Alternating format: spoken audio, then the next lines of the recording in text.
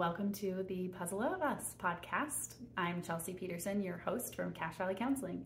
And again, it's Valentine's Day. Happy Valentine's Day, or getting close to, depending on when you are listening to this. And it's a great time. Some people have a love-hate relationship with Valentine's Day. Some people loathe it. Some people love it. And whatever side of the coin you live on, we're going to talk about ways that you might be able to celebrate today, whether you're in a committed relationship or if it's just you by yourself, some things that you can do. So the podcast is going to be structured a little bit like this today. We're going to talk about some of the things that you can do between you and your partner, kind of give you some ideas to kind of spice it up a little and ways that you might be able to celebrate. Then we're going to talk about also some tips if you don't have a committed partner, what you might be able to do to just get through the holiday season, get through this holiday. And then we're going to talk about the whys of this. Why do we celebrate Valentine's Day? Why is it important? Not even why is it important to celebrate Valentine's Day specifically, but what are the good things that happen on those days that really can make and strengthen your relationship? So first, we're going to start with a couple just tips, tricks, things to do, things to try. Of course, if you're in a committed relationship, the first thing that you can try is the traditional, we're going to go to dinner, maybe dinner and a movie. We're going to go on a date somewhere. If you have been to dinner and that's your thing, I would encourage you to spice it up. Maybe you stay home and maybe you have that, think Lady and the Tramp spaghetti dinner, candlelight, romantic picnic in the middle of your living room. That just mixes it up just a little bit. That every person wants to feel wanted, wants to feel like they belong, wants to feel needed and desired. And part of that is why we celebrate Valentine's Day, or how Valentine's Day can be celebrated. And so if you usually go to dinner, if that's a typical move that you do something different. If you don't usually go to dinner, you don't go out on a date, make it a priority to go out on a date, spend some time together. Again, date and movie night. There can also be, we go for a couples massage. You can go do something fun together, like hatchet throwing, or go to the archery range and shoot some bows, or go to a shooting range and shoot some guns, or go skiing. Or right now it's winter in Utah, so skiing sounds great. But if you're somewhere warm where there's not skiing, go somewhere and do something that you enjoy. Go for a hike, get out, go swimming, do something that is fun for the two of you and for your relationship. Another thing I like to encourage couples to do, particularly on Valentine's Day, is to just kind of remember your first date. Remember why you fell in love. Talk to your partner reminisce about a funny experience or a fun date that you had, or, that moment where you might have thought, you might be the one. If that happened for you, if that didn't happen for you, what attracted you? What made you say yes? What made you continue to take those next steps? So I love it when couples tell me that they've spent the evening together talking about the history of their relationship. You can make a kind of a picture book. You can look back through, right now one of my kids' favorite things is to look through old pictures on my phone. And, go back even a year and we look at how the kids have changed and look how cute they were, look what they were doing, or, oh, he's wearing his shirt now, and, all of those things. And it's so important to do that for your relationship as well. 10 years ago, this is what our relationship looked like. We were in the middle of school. Had just bought our first house. We just had our last kid. We just launched our last child out of the house. Wherever you are in your relationship, it's really important to take those inventories of look at how far we've come. Look at the journey we have been on together, and look at what we've lived. Look at the life that we've lived.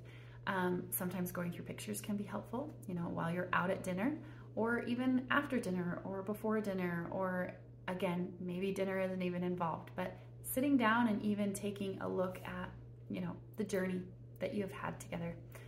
No matter how long that journey has been, maybe it's only been a couple months, maybe you talk about the first time that you saw each other walking down the hall, or the first class that you were in together, or whatever, however you end up meeting, or mutual friends, or remember when I swiped right, and remember the first text we had, and whatever it is, share your story. Go back, reminisce, laugh together, and really look at the strengths that you've created, and where you're at in your relationship. It really is helpful for couples to be able to do that. Creates kind of a bonding and strengthening experience. Like I said, some other options is to go out somewhere, have fun together, go get a couples massage, go bowling together, do something fun. Another kind of something that might be interesting to you, you may or may not have heard of the couples challenge, and it's a really cool book that has lots of like pre-planned dates in it. And you could even give this, if you don't have it, you could gift this to your significant other as a way to spend time together. They have lots of fun things in them. They're pretty easy. Most of them don't require a lot of effort or a lot of planning, but it's kind of a cool book where you, there's like ideas already in there, and there's scratch offs. So you scratch off the idea and it reveals like the rules for the game, or what you're doing, what the date entails. For example, one of them that is bowling. And when you go bowling, you can go by yourselves or you can go with a couple. Usually you take a couple friend with you, and that you all go bowling, and no one can bowl a normal bowl. Everybody has to bowl in a new creative way. And it just, little things like that can force your relationship, or not force, but encourage your relationship to be fun, be playful, and playing together and doing something different. And so that adventure book, the Couples Adventure Challenge book, I really recommend. They have one for families as well, but the couples one is really helpful and just kind of takes the guesswork out of it and keeps it creative. It's a great way to kind of freshen it up, liven it up. And then it has a little space for journaling what you did. You can take a picture and put it in there and things like that as well. So it can become kind of like we were talking about, that journey and how looking back and going through stuff, it can be that for you when you get to the end and all of your activities are done. So certainly look into doing something like that. Something else I like to encourage couples to do together is dress up nice. How often do we, we're just going out on a date, I'll just put on some jeans and a t-shirt and I'll get out of my sweats, right? Or I'll just throw what I always throw on. But I would encourage you to dress up in your finest clothes and go to the finest restaurant, or have the finest meal you can cook up or create in your kitchen. But do it in a way that seems kind of fancy, out of the ordinary. It just, again, is a way for couples to play together, a way for couples to engage together and do something different that they may not have done in the first place. Speaking a little bit traditionally, there's always ways that you can send cards. You can celebrate with treats or sweets. Walk down an aisle of Walmart right now, and they've got so many holiday Valentine sweets. It's kind of makes me sick just thinking about it. But chocolate is a girl's best friend, right? You can also be a guy's best friend, but just a way to snack together, a way to have chocolate together, a way to celebrate together. Sending flowers, roses, things like that can also be really helpful. Valentine's Day can be really hard for some couples because they may have, one spouse may have expectations that, you're going to send me flowers and I would really appreciate that, yet it never happens. And so it can be a reminder of all those failed expectations or those failed times, those missed opportunities for connection. And so if you are one of those spouses or one of those partners who is really longing for their partner to send them flowers, send them chocolates, do something different, be the creative one and ask for that. But be explicit in that. Your spouse or your partner cannot read your mind. And if that's something that you want, let them know. I had a friend in college when I was first getting married to Brett, and she said that any time that she wanted flowers, she would set an empty vase in the middle of the table, and that empty vase He would know that she wanted flowers, and he would bring them home. At the time I thought, oh, that's kind of, I don't know, maybe a little needy. But I think it's a great way to communicate in that when you see an empty vase on the table when you're having your breakfast, if it's there, I would like flowers. I like to be more forward and more explicit and ask for that need to be met, so that there's more of an assurance that it's going to be met. And that certainly is the most helpful for nearly all couples. But if I don't like asking, or I don't want to be the nagging wife, or for whatever reason I don't want to be explicit in, it's hard for me to communicate that explicit need, maybe doing something like that, like setting the empty vase on the table and communicating with my partner what that empty vase means. So there are those traditional things that you can do as a couple of sending flowers and chocolates and doing those sort of things as well. If you don't have a partner, if you are not in a romantic relationship, Valentine's Day is a fantastic way to just remind us to be kind to everybody around us. Show love and appreciation for those in your life that you are appreciating, that you are grateful for. Whether it be teachers, whether it be neighbors, whether it be moms, whether it be dads, whether it be siblings, whatever phase of life that you're in, showing that appreciation and that gratitude for the people in our lives is really, really great. Think of it as another Thanksgiving Day. What am I grateful for? And who am I grateful for? How do I show that specifically to that person? And how can I be grateful for myself? We as individuals are so hard on ourselves.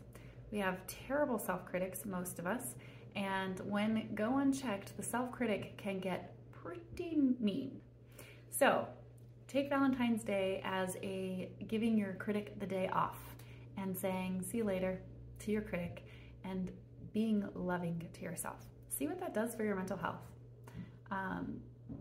Other things you can do, you could certainly spend it alone in a bathtub, go to a spa and have a spa day for yourself. You can get your hair done, help yourself feel, whatever, refreshed.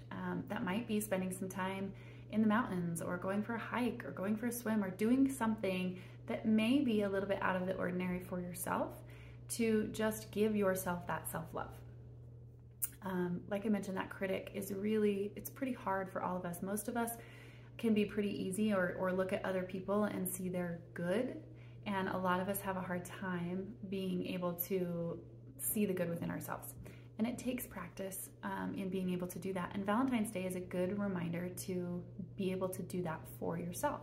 How do I show love to myself, gratitude to myself? One of the things I work a lot with clients is, particularly women clients, is self-acceptance of their body image, how their body is. And Valentine's Day is a great day to remind yourself that our bodies are pretty awesome. It's amazing that without thinking, I can do things like move my hands and talk and our bodies are amazing things. And our legs can walk us from place to place, and we can get up and we can do just so many things. Our brains and our bodies are truly, truly magnificent. And if we can celebrate that, even just for a day, it doesn't have to be forever, doesn't have to be the way that we think forever, but it can be a start. And it can just give, like I said, give that self-critic a day off of, thanks, but I got it today. You're taking a vacation for the day. And I'm gonna be nice to myself. Find ways to, really increase that positive self-talk, that positive self-image, because no one is perfect, and we all have our faults and flaws, and all of our good should be celebrated. I often think of when we're talking about our strengths with ourselves and putting our critic kind of at ease. When you go to a job interview, or when you're sitting in a review with your boss or something, they could say 100 great things about you. Well, what's the one thing that you remember, or the 5 things that you remember? Most likely you remember the negative things, the things that aren't great, the things that I can be improving. But I couldn't name more than one good thing that they said. And that can be really challenging when it comes to having a positive self-image, being there to support yourself. And so I would encourage you that if you are single this Valentine's Day, that you take a moment, you take a day to, maybe you send yourself flowers, maybe you send yourself chocolates, maybe you pick yourself up a little extra sweet on your way home from work, maybe you give yourself a bubble bath, maybe you take a little extra time, maybe you go to bed early, maybe you do something that you haven't done in a long time, take a spa day. Those all things are those things that you can use to help give that self-love. But the best gift that you could give yourself on Valentine's Day is to talk more positively about yourself, your self-image, and be supportive of yourself rather than tear yourself down. So I want to talk a little bit, switching gears just a little bit, as to, silly Valentine's Day. Do we really need a holiday like this? All those single people out there that hate the holiday, that are annoyed by the holiday. Again, can we sort of change our perspective and have that be as to, how do I help myself love myself more? Not in like a narcissistic way, or not in a inflated self-love, but just how do I support and be a champion for myself a little bit more? But then also, how do we pause? Valentine's Day really is a great way to pause. How do we do that in our coupleship? How do we make time for that? How do we do that? And how do we do that on a regular basis? Because thinking about the phases of life, the phases of a relationship, you have the honeymoon phase where we're in love and we're infatuated with each other and we just can't not touch each other, and we're sitting on each other's laps and we're sitting close and we're touching, and sometimes it's almost to other people too much. But it's so important to be able to be close and dance together and dance close, and not physically dance, but just emotionally be close and connected. And in different phases through the couple's lifespan, you go through the honeymoon phase, and then you hit the school of hard knocks or children or parenting phase. And that is brutal. I mean, that brings out the worst side of each partner, and it just does. And you lose your patience, and you see sides of your partner that you didn't know existed. You see sides of yourself that you never wanted anybody to see.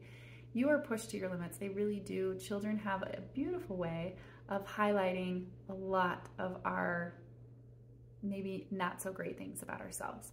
And so being able to take pause during these moments, particularly the parenting moments that are really stressful, making time for your relationship to be reminded of why you're even dating, why you even started dating, why you started down this marriage path, why we were attracted to each other.